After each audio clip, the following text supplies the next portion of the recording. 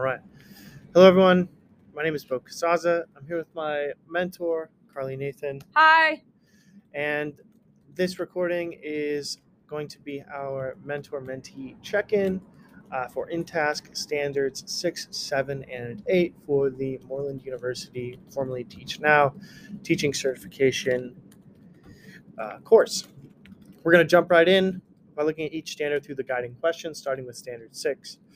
Our first guiding question for Standard 6, which is assessment, is: does the candidate use both formative and summative assessments that are aligned to teaching objectives to support and verify student learning, and use technology to assess students' understanding of the content?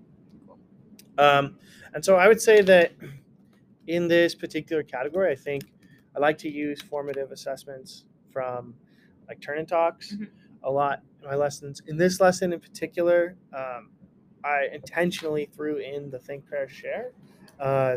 Looking back at previous lessons, I've noticed that I use Turn and Talk a lot, like all the time. And so just trying to like put some other tools in my toolbox of like, how can I accomplish a similar goal? How can I provide that formative assessment and still give students an opportunity to share? So I went with the Think, Pair, Share. I think it was a good adjustment. It felt all right. It felt like the conversations were a little meatier because everyone had had a time to think about it for a second.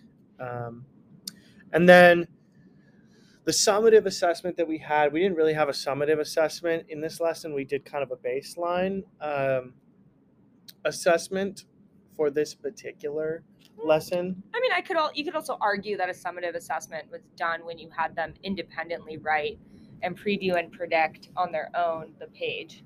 Sure, I guess. And so then if we take that line, like they had about 15 minutes for that summative assessment to do that independent work. I think most students were able to get like 2 predictions with a preview, working with a partner in their research group. Yes.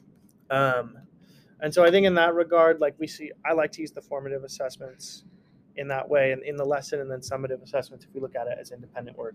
Yeah, I think that's a great way. I mean, you also you used assessment to create the groups, which I think is an important part when you're launching a unit. You intentionally did a pre-assessment. We did literally to assess their reading levels, and then intentionally made heterogeneous groups, which is all assessment as well. Yeah. So looking at assessment through that way, really getting our bearings straight, making sure everyone's got everything, getting that relevant progress and performance data, seeing where they are. And it'll be great to see the literally assessments. We've done that. This is our second time, right? Third, yeah. Third, okay. Yeah, this time it was nonfiction though. So we'll be able to see we can see across genres if their skill is growing, and if they're baselining. Moving on to a second question. Does the candidate use data obtained from assessments to monitor learner progress and guide planning to better meet the needs of the learners? I think in this lesson, we had the baseline, and then we used it to make our research groups coupled with literally. So we had kind of two assessments that ran in this lesson to kind of influence our unit and to kind of set the tone. So using data in that way, I think it definitely meets the criteria here. Multiple modes of assessment. One assessment was given in class in a very formal setting, or I don't want to say formal, maybe traditional is the better word. And then literally is maybe an alternative format, giving the kids the agency to do it at home, complete it as a homework assignment. And then of course, using that data, creating those groups to give students partners that'll help them grow as nonfiction readers and learners. We chose to go with the heterogeneous groups on purpose, looking for that growth, giving them the opportunity to work with peers that are either on the same level or slightly above or below, maybe contribute something else to the conversation. Some different skills. Question 3 for number 6, does the candidate make proper accommodations and modifications of testing conditions for students with special needs and English language learners? So in this baseline assessment, we actually had 2 versions of the questions, and there were a group of students, students with learning plans everyone received the same questions, but the questions, some questions were given, the information was chunked into bullet points specifically, and students who would benefit from that support or need that support, we're given that to kind of unpack the larger questions. And then also in the assessment group, we had a main group in here in the classroom, and then Ms. Nathan, you took a group and worked with a small group in the hallway, pulling those students again who'd benefit from not only the separate space, but from the small group environment. And having it, I would even add on to that, those are students who need the text to be read to them in order for them to access the information just given their profiles, their learning profiles. Yeah. Right. So lots of differentiation in how it was presented, and all informative data that we needed and wanted, but given at their access point. Yeah.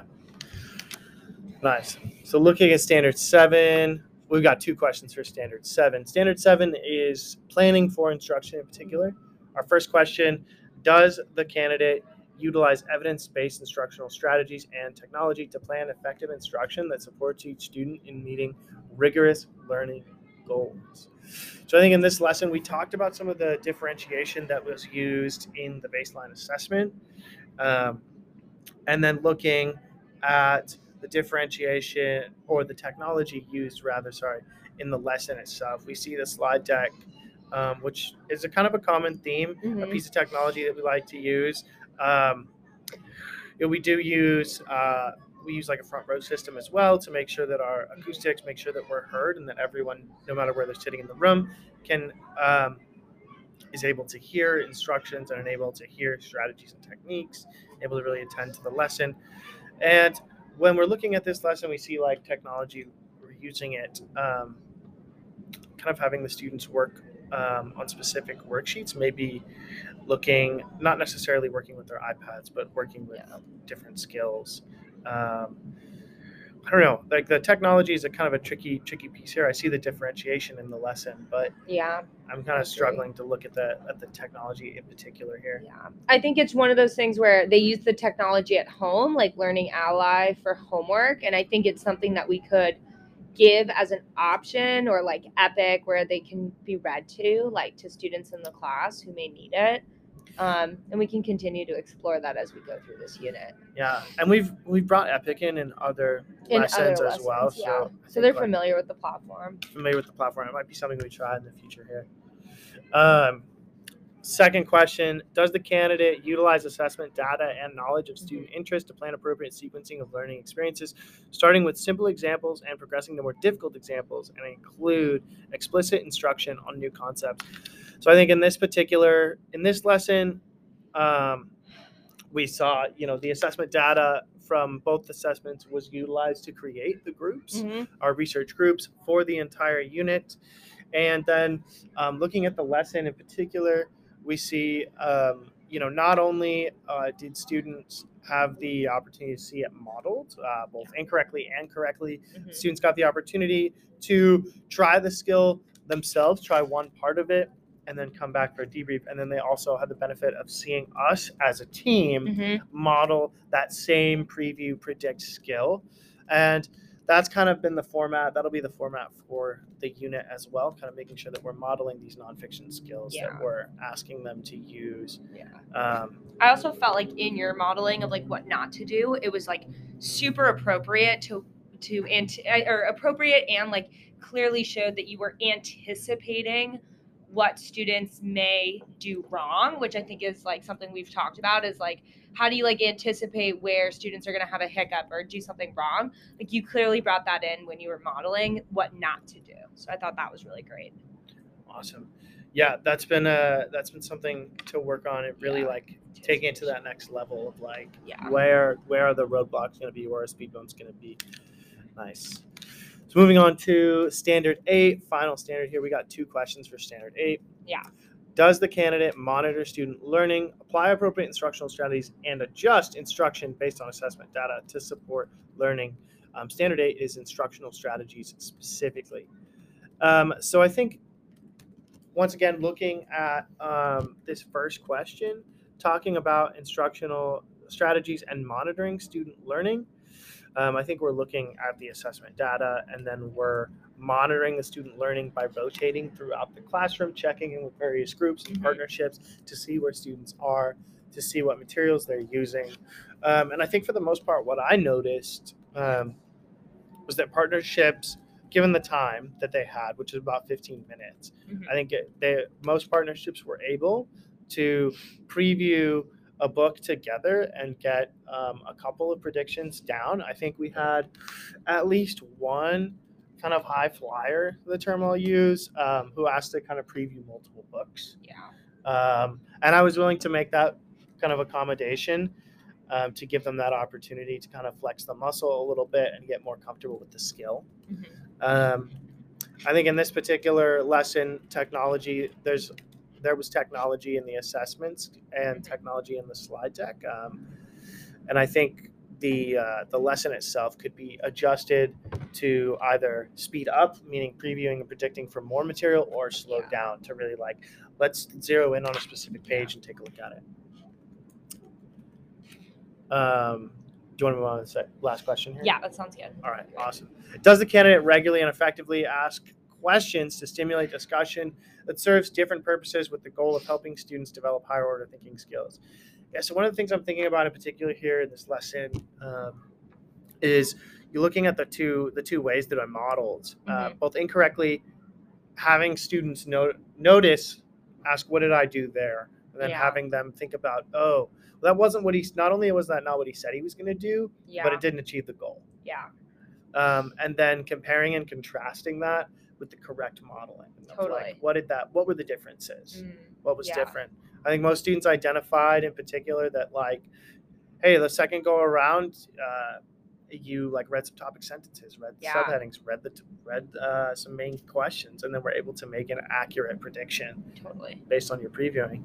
And so I think we see it. I saw it in those two parts, and I think you did a really good job. I remember someone sharing something about looking at the images, which is not where you wanted them to go, and you coached that person in a really positive way towards that's helpful, but that's not really helping me predict. I should be looking at these.